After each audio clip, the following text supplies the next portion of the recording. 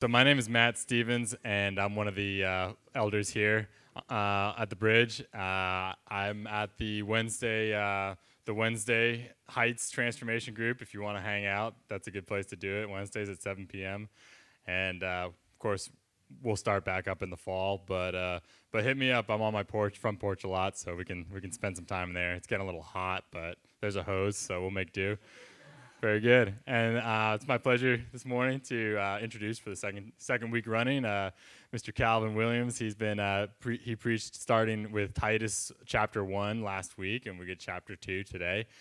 Just a really cool look at the instructions of Paul to his faithful partner in ministry, Titus, as they plant churches and appoint elders to oversee those churches, which is pretty fitting, as Calvin himself is planning a church in Katy, the church project Katy, and they're striving to change the way that people see Christ and Christians and church. So no big deal, just easy day, right? And just I was really encouraged by your message last week. I listened online about just really the gospel and how faith in Jesus leads to obedience. And I can't wait to hear what we've got in chapter 2. All right. I am loud. I told him this last week. So I yell or I get loud, so you might have to adjust. So excited to be here. This is week 2, so I'm sure some of you weren't here last week. So I'll do same recap. My name's Calvin Williams. Last week, I had my right-hand woman with me, my beautiful wife, Crystal, who is down front. She is 38 weeks pregnant starting tomorrow. So she is amazing, and she is at home with her feet propped up. If at some point in this gathering I'm running out the door, it's because our first child is on the way. We don't know if it's a boy or girl. We're waiting to find out, but we're really excited. I'm sure all you parents know it's kind of like life is on hold until this child comes. So we're excited. She's excited. She's uncomfortable, so she's excited to have this child, and we're just pumped. I want to start off today a little story. Before that, he mentioned we're Church Project Katy. One of the cool things that I just want you to know about the Bridge and your church, this church, is that your church supports an organization, mentioned it, Houston Church Planning Network. It's a group of churches and pastors in Houston from all different denominations, all different backgrounds, all different types of churches that have come together to say, we need more churches and the gospel to be preached more in Houston, Texas. And honestly, we kind of don't care as long as doctrinally you're okay. We don't care what type of church and how you're going to do church as long as you reach people for Jesus, because over 3,000 people on average move to Houston every week, which means we need a lot of churches just to keep up with the growth, not even to improve the growth. And so Houston Church Planning Network is an amazing organization, and the Bridge contributes to that, supports that. Heath is one of the people who interviewed me to be a part of Houston Church Planning Network, and so it's just an amazing organization that is helping train guys like me, and next week another guy from our residency will be here with you. And so just know that your church is doing some amazing things beyond just these 4 walls of what your church is doing. I want to start off with a story of one of the guys who's in the residency program with me, a guy named Derek, an amazing guy. And as we went through our residency program, we got to share our testimonies, our stories with one another. Derek grew up in a super Christian home. I don't know if we have anyone in the room who grew up in a home like this, but Derek's father's in ministry his whole life. Derek's grandfathers, uncles, he's got pastors all across the board. Like, everyone in his family pretty much serves in the church in some capacity, right? And so he grew up super Christian home, super church home, went to church his whole life, and kind of grew up as like the perfect child type of thing, right? Knows all the rules, knows what to do, what to not do, knows what to say, what to not say, grew up in all that. In high school, he starts feeling like maybe he wants to go do ministry. Maybe he wants to work in a church like 90% of his family does. And so he decides to go to a private Christian college in Florida. He grew up in Florida, private Christian college in Florida. Now, there's two things you should know about private Christian schools. If any of you have ever attended a private Christian school, you will know these two things. Number one, private Christian schools are great. They're cool. They're great. I went to a private Christian school. That's where I met my wife. There is a little bit more intentional focus to try to lead people to Jesus and do a little bit more of the Christian thing. So that's good. But the second thing you would know if you've ever actually attended a private Christian school is that it's pretty much just like every other school, and people still do all the bad things that go with college, right? A lot of people think that some private Christian school, like for some reason, college students and 20-year-olds are going to act perfectly. That is not the case. And a lot of times parents send their kids to the private Christian school thinking that it's going to be a perfect environment for their kid. And then they find out, well, people drink and people party and people do things that aren't exactly the greatest things in the world. So as Derek found out when he went to this private Christian school, grew up perfect home, private Christian school, going to be a minister in the church, doing his biblical degree, and he's going along, and then he meets this group of guys who are all doing their Bible degree together. And they're great guys, but as they meet, they start having a drink. So it starts off, they're going to meet together, and I think at first they started meeting about the Bible, but they thought, you know what, let's just have like one beer while we meet, right? Not the end of the world. I don't think that's a huge thing, but they were underage at the time, so don't recommend that. But not like the end of the world, right? They're not getting hammered. It was just one drink. But then it happened again, and it happened again, and if any of you know how the story goes, it happens again and again, and to where this group of friends, every time they met, they needed alcohol. Like it became the standard. If there was an alcohol present, they weren't meeting because that wouldn't be any fun, right? And so it became every time, and it grew to where they were getting drunk, and that led into more and more things. And long story short, the one thing private Christian schools do have are rules, even though people don't follow them, but they do have some rules. And long story short, this group of friends got found out that on campus they were doing this, drinking heavily and leading into other things. And I don't know if it was a photo or a video, but they have physical evidence of them doing this.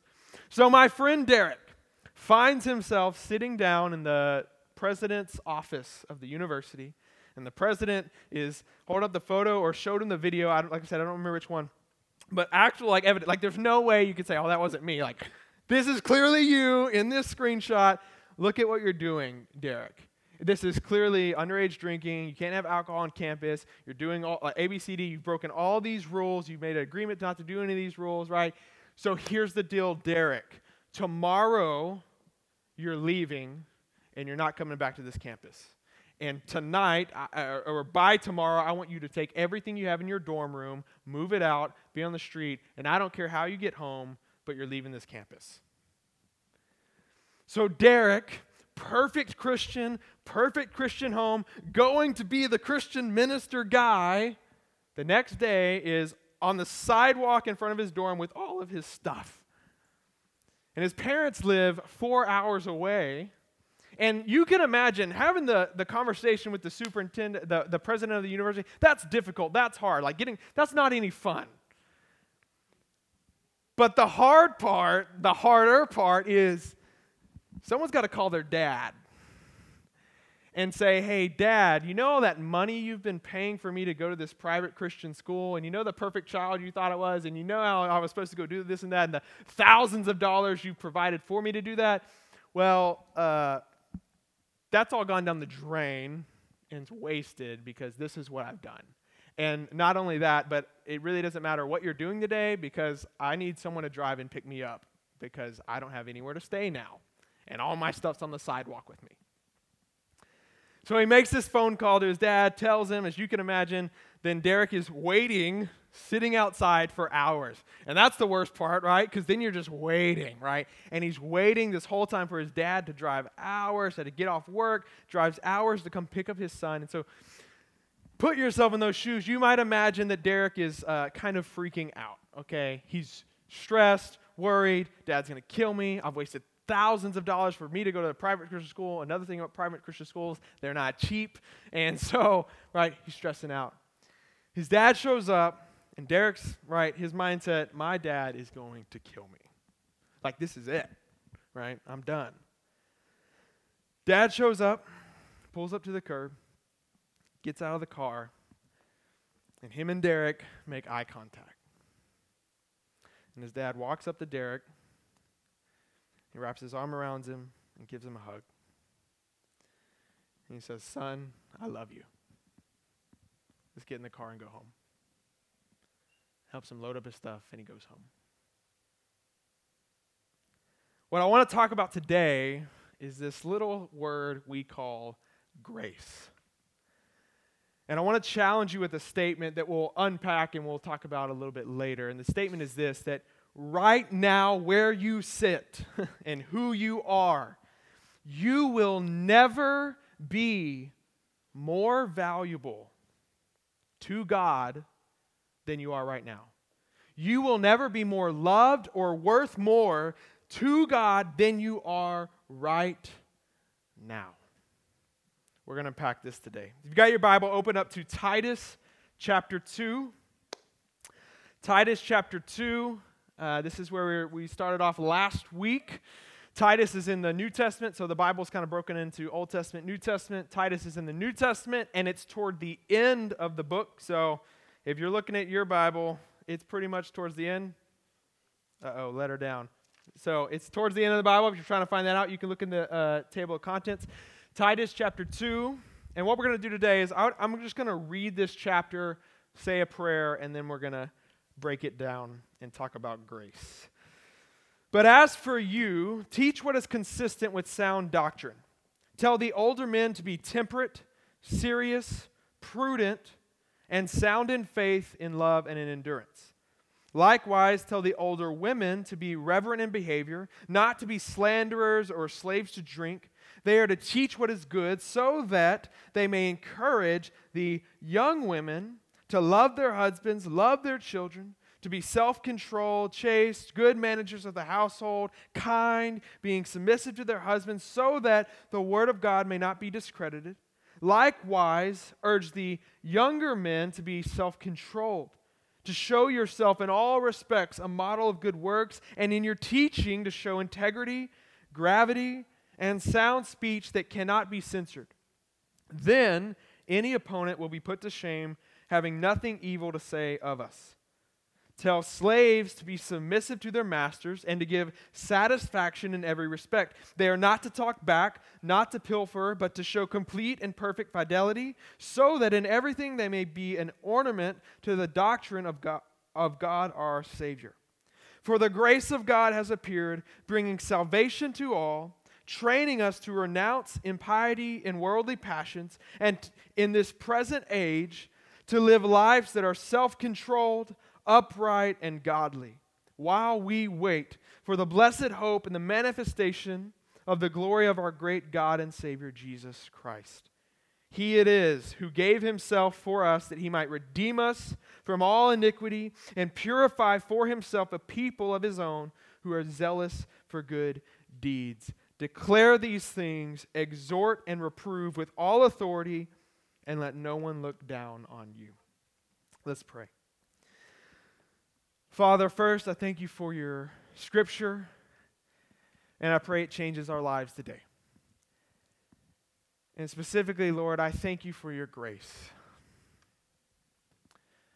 I thank you for your grace that I'm here today and able to preach on this. And I thank you for your grace that is available to each one of us today. And more than anything, God, I pray that we would leave here today knowing just how you see us and just how valuable and how loved we are in your eyes. I pray this all in your name, Jesus. Amen. Amen. Book of Titus, we did this last week, the context of the book. The book of Titus is a letter that a man named Paul wrote to a man named Titus. So if I hand wrote you a letter and sent it off in the mail, that's what we're reading. A man named Paul who's been traveling the world, planting churches. He's this awesome missionary guy. One of his younger co-workers' names is Titus. And Titus has done work with Paul. And now Paul has sent Titus to strengthen churches in an area called Crete. And so now Paul is over here, Titus is over here, and Paul is writing a letter to encourage and to instruct Titus so that Titus will then turn around and instruct the church. And so Paul is handwriting this letter to Titus. He sends it off to him. And last week we looked at chapter 1 where really he sets out this foundation that we, based on faith, that if we say we have faith in Jesus, and it's true and it's authentic and it's genuine belief and faith, it will result in the way we live. It will change the way we live. And so we kind of talked about that last week, like, what does your life look like? And are you living just trying to follow a rule book because you feel like you have to, which would not be based out of love? Or are you saying, yeah, I love Jesus so much, but I don't obey anything he says, right? There's a disconnect. And so we need to have faith in him, but true faith that produces love-based obedience, love-based following of Jesus. And so when we jump into the chapter today, chapter 2, Paul is going to take that same theme, and now he's going to apply it to very specific people and specific circumstances of our lives that we can listen to today and apply to our lives. So he breaks it down into 5 groups of people. You see these 5 groups of people. He says, verse 2, older men. Verse 3, older women. Verse 4, young women. Verse 6, younger men. And then verse 9, slaves. So he lists 5 groups of people, and he's going to give some specific instructions to each group of people. And so we're going to do this section kind of quickly. And what I want you to do is, first, this can be hard, maybe especially for the ladies in the room, but I want you to self-identify which group you belong in. And I'm not going to identify which group you belong in because being a 22-year-old pastor, when I first started, I was 22 years old, and I was the youngest person in my group, and I often made the mistake of calling some great, amazing women who were my elders older, and I learned quickly several times not to do that. And so I'm not going to put you in any category. You put yourself in whichever category you prefer. But real fast, think to yourself, all right, older man, older woman, younger man, younger woman. Just stick with those 4 categories first. Okay? Kind of put yourself in a category, and then I just want you to listen to what are the practical instructions Paul is giving to your category of person, okay? So number 1, older men. If you would consider yourself an older man, look at what he says, verse 2. Tell the older men to be temperate, serious, prudent or wise, and sound in faith, in love, and in endurance. Temperate, wise, endurance. Those are the 3 things that stand out to me. That if you're an older man, what are the 3 things you really can offer the world? You can offer the people beyond you. You can offer the younger people temperance, control. Don't be a slave to your drink. Don't have temperance in the way you eat. Have temperance in the way you consume alcohol. Have temperance in the way that you live, because you're showing a model to other people.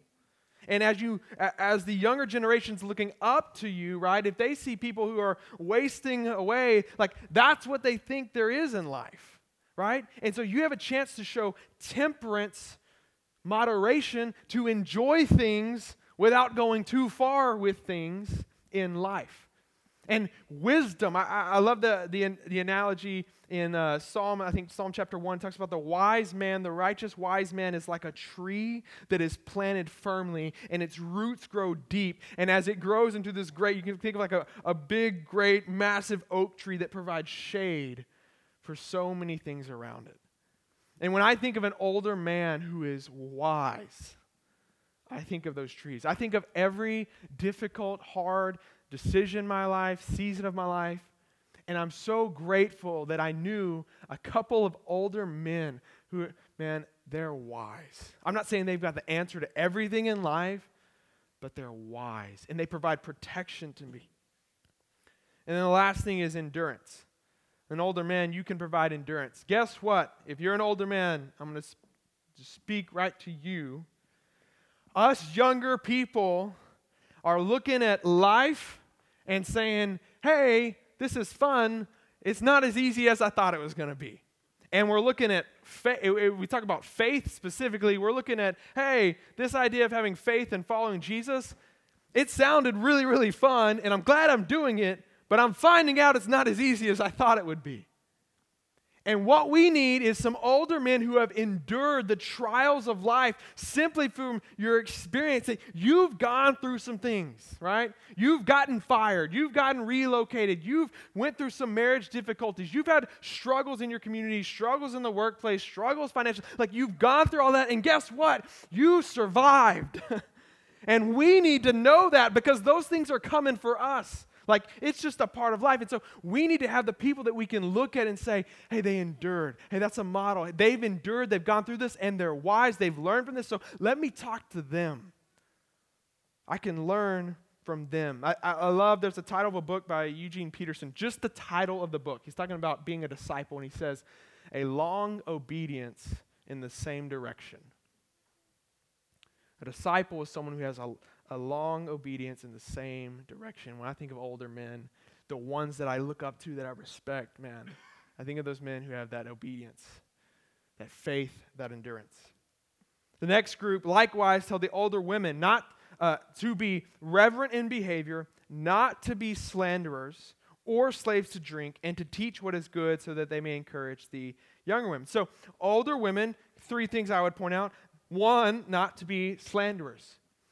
Paul is, he's writing to specific groups of people for specific reasons, and he knows what he's saying, right? And so to first caveat this, I'm a guy, and I promise us guys have our whole own host of issues, and I have no problem beating up the guys because I'm a guy. And we're prideful, and we get angry over the stupidest things way too easily, and we can be selfish, and we really struggle with lust and some things like that. So trust me, I'm not trying to hound the women, okay, in any way. I promise I got plenty of ammo for all the guys in the room. But Paul is not saying to the older women, don't be slanderers for no specific reason. Because this is one of the great temptations. And I don't have to convince you of this. I think you know this. I've got a great friend. He's a pastor who, in a difficult season in his church, he started talking to people behind other people's backs. And he started talking about people to other people that he shouldn't have been. And it became a habit, and it sort of just became a pattern. And he started reading some scripture and being convicted about this. And he was asleep one night, and he had a dream. And I'm not going to try to creep anyone out with this dream, but it had an impact on his life. He had this dream where, in his dream, every time he opened his mouth to speak, a snake came out. Like a viper, a poisonous viper came out of his mouth. And he said he would freak out and try to close his mouth, and then he would try to say something, and then more of them would come out, and he kept trying to close his mouth, and it kept really, you might as well say too, if I had that dream, I'd be freaked out too, right? And so he's kind of freaking out, like he can't open his mouth without vipers coming out, and he said he woke up, and one of the only times, I'm not saying this happens all the time, but one of the only times he felt so clear that when he woke up, and he was like, what was that? And God said, that is how I see your mouth when you open it and what you're doing right now. That every time you open it, you're spewing poison. Because you're talking behind people's backs, you're slandering, and you're gossiping. There are a lot of things that will ruin a family, a lot of things that ruin workplaces, a lot of things that will ruin a church. And we can talk through a list of them. But one of the most prominent, but the most subtle that people overlook is gossip and slander. It will kill your marriage. It'll make your workplace the worst place you ever want to go to, and it will destroy a church. Don't be gossips or slanderers. 2, don't be slaves to drink. Same thing with the older men. Have temperance. So I don't know what the Bridges philosophy is, but I imagine from the whole ladybirds thing, it's probably agree with mine. But I'm not saying alcohol is bad. I don't have a problem with alcohol, but have temperance. Don't be a slave to it. If every time you meet with this friend, you got to have a drink, or it doesn't feel like you can have a normal conversation, that might be a problem, right? That might be an issue. So, not saying it's bad, but have temperance. Don't be a slave to drink, and Teach what is good so that they may encourage the young women. My mother is the greatest mom in the world, as I'm sure all of you would agree about your own mom, that everyone's mom is the greatest mom in the world. She really is. She's amazing. This woman has probably read the whole Bible more than anyone I know, right? She really is. I am being biased, but she really is awesome. The woman just reads the scripture. She's been praying since I was born. She reads and prays every day, every morning, every night. And I don't know her whole life, but I've just never seen her not. So she's amazing. She's so wise, and she's just a great woman. And I was having a conversation with her maybe a couple years ago, and just there's one thing I wish my mom would do differently. And I sat down and I told her, and she said, she's like, because I go to Bible school, and she's like, hey, what should I read next? What Bible should I read next? Because she's pretty much read every Bible there is. She's like, which one should I read next, Calvin? And I'm like, Mom, you know what? I love you, and so you're my mom, so I'm going to say this really carefully, right? But you are so wise. You've done every Bible study ever written, right? And you've raised we're not perfect, but you've raised a great family, and you work in business. You're an amazing woman. And the one thing that kind of breaks my heart is you've never discipled anyone else. You've kind of, there have been people who have come to you for advice, and you'll share then, but you've kind of held it in. And it's not, I'm not trying to be negative. I know how great you are. I know how wise and how much wisdom you do have. And so I think the one, yeah, you can do some more Bible studies, but you could teach so much. There's so many younger women who are starting families, who are having kids, who are trying to figure out how to work and do this stuff and that stuff, right? And you could teach them so much. So older women, you've got experience, you've got knowledge invested into the younger women. Now, next category, young women. Love their husbands and love their children, to be self-controlled, chaste, good managers of their households, kind, being submissive to their husbands, so that the word of God may not be discredited. Number one, love their husbands and love their children. Now, that might sound dumb. You might think, well, why would I not do that?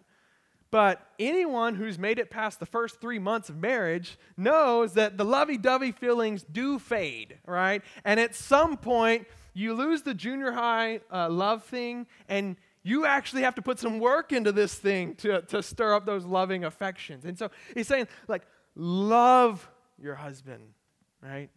Make the choice. Put in the effort to love your husband and love your children. Number two, to be self-controlled. I love that self-control, and when it gets to younger men, it says the same thing for both of the young groups. Be self-controlled. Be in control. Don't let food control you. Don't let drink control you. Don't let sex control you. There's kids in here. So. In my group, we didn't have kids, so I'm I don't want to say anything that's too rough. Don't let those things control you, right? Have self-control. Good managers of the household, being submissive to their husbands. Now, when we read that, some people are red flag, because you might be thinking, whoa, are you oppressing me, right? Are you telling women that they can't work and they can't do these things? No, all right? Same guy who wrote this letter, Paul, in the book of Romans, meets this lady named Lydia. I don't know if any of you read the story. And she's rich, and she's a wealthy business owner who's amazing. And when she becomes a Christian, she ends up leading a huge house church. She does amazing things, right? And what I want to say is, don't read this and think Paul is saying you've got to be put underfoot. When you read it that way, I think you're reading it wrongly. Right? Now, I do think he's teaching powerful principles, but I don't want you to get in that in mind, because Paul has amazing women who are co-workers with him in everything and do amazing things, and they have jobs and they work hard. And the culture then is obviously a lot different from our culture now, but even in a culture of this long ago, they had amazing women who worked hard and did amazing things. Now, with all of that, be good managers of your household. You do have a household. If you're a woman and if you've gotten married, you do have a household. And so one of the practical admonitions is be a manager of your household. And be submissive to your husbands. And when we see that submissive, right, red flag again. What does that mean? Number one, I'm not going to spend all my time focusing on this topic, right? You can talk to Heath about that later, and you can talk to me about it later, but I would be here preaching for like 2 hours, and I don't have that much time, nor do I want to sit up here for 2 hours and preach. Be submissive to your husbands. One thing I want to say is when it talks about submission, it's the same word for Jesus to God the Father. So if you think it's in some negative term, then we would have to say Jesus' obedience to God the Father and the way that that relationship works is somehow negative or condescending, right? And that's not the case. I don't think any of us are thinking Jesus. We don't look at Jesus in a condescending way. I don't think that at all. But the reality is, if you are married and you do have a household, that the way you and your husband live and decide things and work things out, the way that happens, if it's a hierarchy and a power struggle and I'm this, you're this, and we're just going to fight, like if that's happening, here's the whole point, so that the word of God may not be discredited. This is not an issue of personal freedom and personal choice. This is an issue of what is going to advance the gospel the most. And is the way that you live, is the way you treat your husband, is the way you treat your kids, and we're going to jump to the guys too, right? Right back on the other side of that. Does that reflect the gospel? Because if people are looking at you and you claim to be a Christian, you claim to have this faith, but your household looks like a wreck, and I'm not saying they're going to be perfect, but if your marriage is falling apart and the divorce rate of Christians, if it's the same as the divorce rate of people who aren't Christians, there's a problem. Like, we don't get it. It's not adding up. There's a quote, a famous quote. Brennan Manning is an old Christian guy. He said, the greatest cause of atheism in the world is Christians who acknowledge Jesus with their lips and then deny him by their lifestyle. It just doesn't make sense.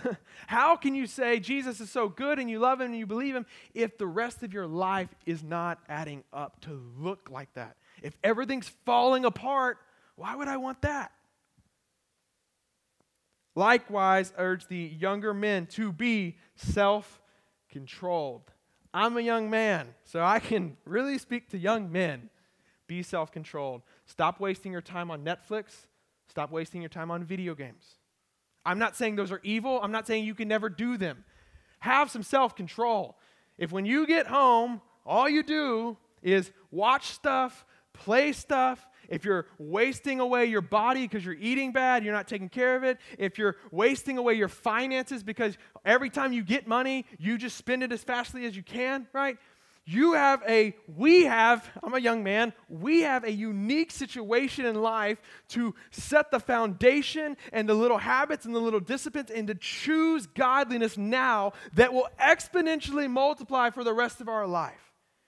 And so young men like me, start making the wise choices and be self-controlled with your finances, with the way you eat, with the way you take care of your body, with everything in your life, with sin issues. Start being self-controlled. And that's a practice. I'm not saying tomorrow you're going to turn around and be the most perfect person in the world. No, but start sowing those seeds. And show yourself in all respects a model of good works. And in your teaching, show integrity, gravity, and sound speech. I mean, it's the same theme for each person. He just drills it down even more for younger men. Model it. If you're going to claim you love and believe in Jesus, do it. Model it out. Show it in your choices. Show it in how you live. Verse 9, slaves to be submissive to their masters. I'm going to pause right there, and I'm going to try not to take forever on this because, once again, a whole nother category we could talk about for hours. Number one, when the Bible says slaves, just real fast because you're probably not going to hear anything else I say if I don't deal with this. If you read a passage like this or other passages in the Bible, and therefore you advocate slavery like we know of slavery in our context from 150 years ago, I will spiritually, verbally fight you outside with the word and tell you that is not accurate. And that's what a lot of people used to do back in the day in the American slave issues. I don't have to inform you all of the history of all that, but people used to do that. And they would take scriptures way out of context to justify things that we would say is clearly evil and clearly not what Jesus would want or intended. So what does this say? slaves to be submissive to their masters. And we can go through this issues of how, number one, slavery in this context is totally different than the North American or the American slave trade than we thought of that. Totally different context. I'm not saying it's a great thing. But in this context, real fast, number one, read the Old Testament about slavery. They would get set free after 7 years. They had to be provided for. Masters couldn't treat them harshly. They couldn't beat them. There's all these lists of rules that if you have a slave, how they have to be treated and when you have to set them free. Right? So, number one, it's a whole different standard than the way we think of it. Number two, people would put themselves into slavery as a form of employment. People who didn't have any money, this was, I'm going to work for you for 5 years, and I'm going to be a household slave, so I'm just going to work for you and do what you say, and you're going to provide for me, and at the end of this time, I'll be set free. Right? Different context. We can go through all those issues. It'll take a long time. How do we apply this to our lives today? What I would say is many of you, I'm assuming, have signed some sort of contract to some sort of person or company that you've agreed to work for a certain amount of payment. I'm assuming most of you have a job of some sort. And if that is you, give satisfaction in every respect, not to talk back, not to pilfer. I had to look that word up, not going to lie. It means steal. But to show complete and perfect fidelity, so that in everything they may be an ornament to the doctrine of God. So in your workplace, how do you show the gospel? You give satisfaction. You work hard. You don't steal time and money from your employer, wasting, right? You work hard. You work hard. You don't talk back. You don't slander. You don't gossip, right? I was a pastor, so I'm still a pastor, but specifically for 4 years as I led a church in Katy.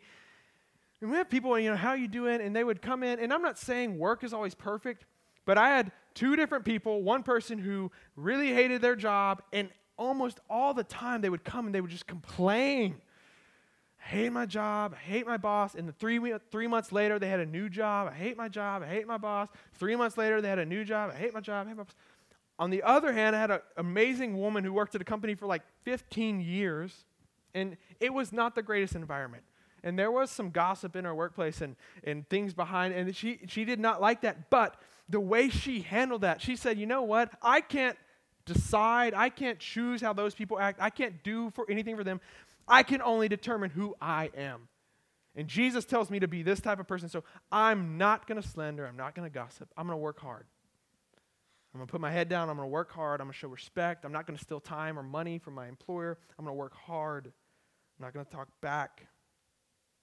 And why would you do this? So that in everything they may be an ornament to the doctrine of our God and Savior. If you're in your workplace and you're saying, I'm a Christian, and you're slandering your boss, or you work really lazily, which is stealing time and money from the person who's agreed to pay you for this amount of work and this amount of time, right? What is that telling these people about the Savior you claim to believe in and the guy that you claim you're modeling your life after? Right? This is what Paul's saying. Look at your life in all of these different categories and say, is the way I'm living, if I'm saying that I'm modeling my life after Jesus, does the way my life looks reflect that? Now, verse 11. Why? I just said all of this stuff about how we should live, how you should affect your marriage, your workplace, your children. We just laid out all these different things, and you might be sitting there and saying, cool for you and all that. Why in the world would I want to do that? Why don't I just do what I want? Why don't I just live how I want to live? Like, why would I do all of these things Paul just tell me? Verse 11, for everything before this, because for the grace of God has appeared. Because grace has appeared. The grace of God has appeared, bringing salvation to all. Here is why. Because grace is a free gift from God that you can't earn. That is why right now, where you sit, whatever the situation is in your life, you will never be more valuable than you are right now to God. You will never be worth more than you are right now to God. And you will never be loved more than you are right now to God. You can't earn it. Therefore, you have nothing to prove to anyone. You don't have to prove it to anyone. He already loves you. He already considers you inherently just incredibly valuable and worth. He loves you so much, you don't have to earn it. The grace of God has appeared. And the reason why we can do all of these things, Paul just said, is because that grace has appeared. Because when I know I've got grace from God, I don't have to prove to anyone who I have to be. I don't have to prove to this person or that person. I can live freely and I can live for Him. I don't have to live for anyone else. I don't have to have the approval of anyone else. The grace of God has approved, and so I know who I am in Him. Therefore, I can live how He wants, freely. I'm not a slave to anything. I'm not a slave to a law. I'm not a slave. For me, the relationship with God in Christianity is not a list of 100 do's and don'ts. It's I love Him because of how He much has loved me. And so I want to live for Him and have a relationship with Him. I used the illustration last week of marriage. The deeper I fall, the deeper that I know and love my wife, the deeper that I want to live in a good relationship with her. The more that I don't want to do things that would hurt my relationship with her. Because I love her, not because I feel like a slave. For the grace of God has appeared, bringing salvation to all. And look at how this works. Bringing salvation to all, training us to renounce impiety and worldly passions, and in the present age to live lives that are self-controlled, upright, and godly, while we wait for the blessed hope and the manifestation of the glory of our great God and Savior Jesus Christ. Subpoint of our great God and Savior Jesus Christ. If you're looking for one of the most explicit claims that Jesus Christ is not just a good teacher. Christianity, by the way, we don't think Jesus Christ is just a good teacher, just a good model. That we don't stop there. Like, there's a lot of great teachers in the world, and He is a good teacher, but He's more than that. The most explicit claim, our great God and Savior Jesus Christ. But look at how this grace is applied. It has appeared in bringing salvation to all. It is training us now while we wait. It is past, it is present, and it is future. That already in the past, the grace has appeared and is applied to your life. But as it's already applied to your life, now it trains you and transforms you and renews you that you can live differently while we wait for one day to fully meet our Savior and be changed forever. I love what Paul does with this and how he breaks it down. The grace of God has appeared already. It is training us as we wait. In verse 14, the last verse that we're going to read, He it is who gave Himself for us that He might redeem us from all iniquity and purify Himself, a people of His own who are zealous for good deeds. He's already done it. He's already given Himself up to redeem us from whoever you are, whatever you have in your mind, right? Whatever that mental list of in your mind is, here's who I am, here's all the things I've done, and they don't know that, right? And if they only knew, they wouldn't love me. I was writing something yesterday and thinking about knowing and loving God. That the more we know someone, the more we can fall in love with them. The less we know someone, the harder it is. The harder it is to deeply love them. And in the middle of that, I had this profound thought, like, Calvin, God knows you. Like, there's people, my wife knows me well, but God knows you from the time you were born to now. All the good things and all the bad things. All those selfish motives, all those sins, all the willful disobedience, all the evil thoughts, like, He knows all of that. And He loves you. Like, that's how great His love is, that before Him, I'm truly me, and He loves you. He's redeemed us from all iniquity and purified Himself a people who are zealous for good deeds. Because of His love and His redeeming and forgiveness, now we are zealous for good deeds. I want to end with this. I think if I was to ask most people what is the gospel, they would sum it up in some way like this. God loved the world and you so much that even though you've sinned, he sent his son to die for you that you might be forgiven of your sins. I think most people would sum up the gospel in that, which, by the way, is true. But I would say that's inadequate. I would say it's true, but it's not the whole story. Here's why. I can't tell you the gospel and leave out, number one, the Holy Spirit, which we believe is a third part of God, like the third person of the Trinity, right? So there's a problem there. And number two, Jesus didn't just die, he resurrected.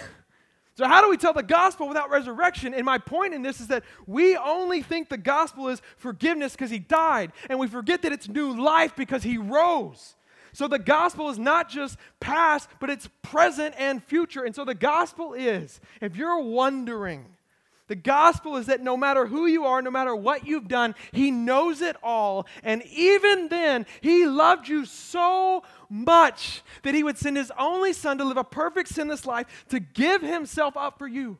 That whatever you've done, he took it on himself and died for you so that you could be forgiven of your sins. Yes.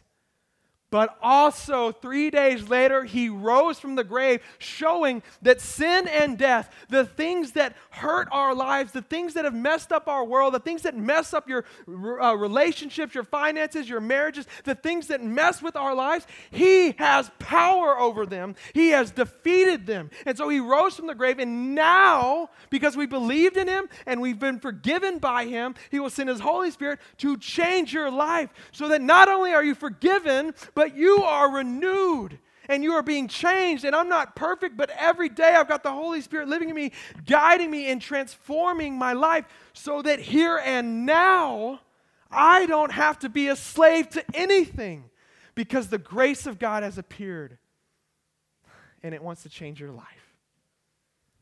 Let's pray. Father, we thank you for your grace. And that no matter who we are, no matter what we've done right now in this room, there's nothing we could do that earn more of your love because you've already given all of your love to us. And there's nothing we could do to earn more worth in your eyes because we're already so worth it in your eyes. That's how much you love us. You know us fully and you love us still. And God, I pray that if we leave here with anything today, we would leave knowing the grace of God has appeared. And he can forgive me of all my past, but he can also transform my future. And I don't have to live the same way. I don't have to be a slave to sin. I don't have to be a slave to selfishness or drink or bitterness or anger or lust or pride or envy or jealousy or greed. I don't have to be a slave to any of that because the grace of God has appeared and he knows all those things I have and he forgives them all. And he's transforming me to be a person zealous for good deeds, because as I see your love, God, I love you in return. Father, I thank you for your gospel, and I thank you for what you've done and what you're doing. And I'm just going to ask right now, as you're praying, if you haven't believed this or if you're struggling to believe this, would you just say, God, you know who I am fully. All the good and all the bad. And I believe you still choose to love me. Would your love and your grace save me and change my life? Thank you for your grace, Jesus. We pray all this in your name.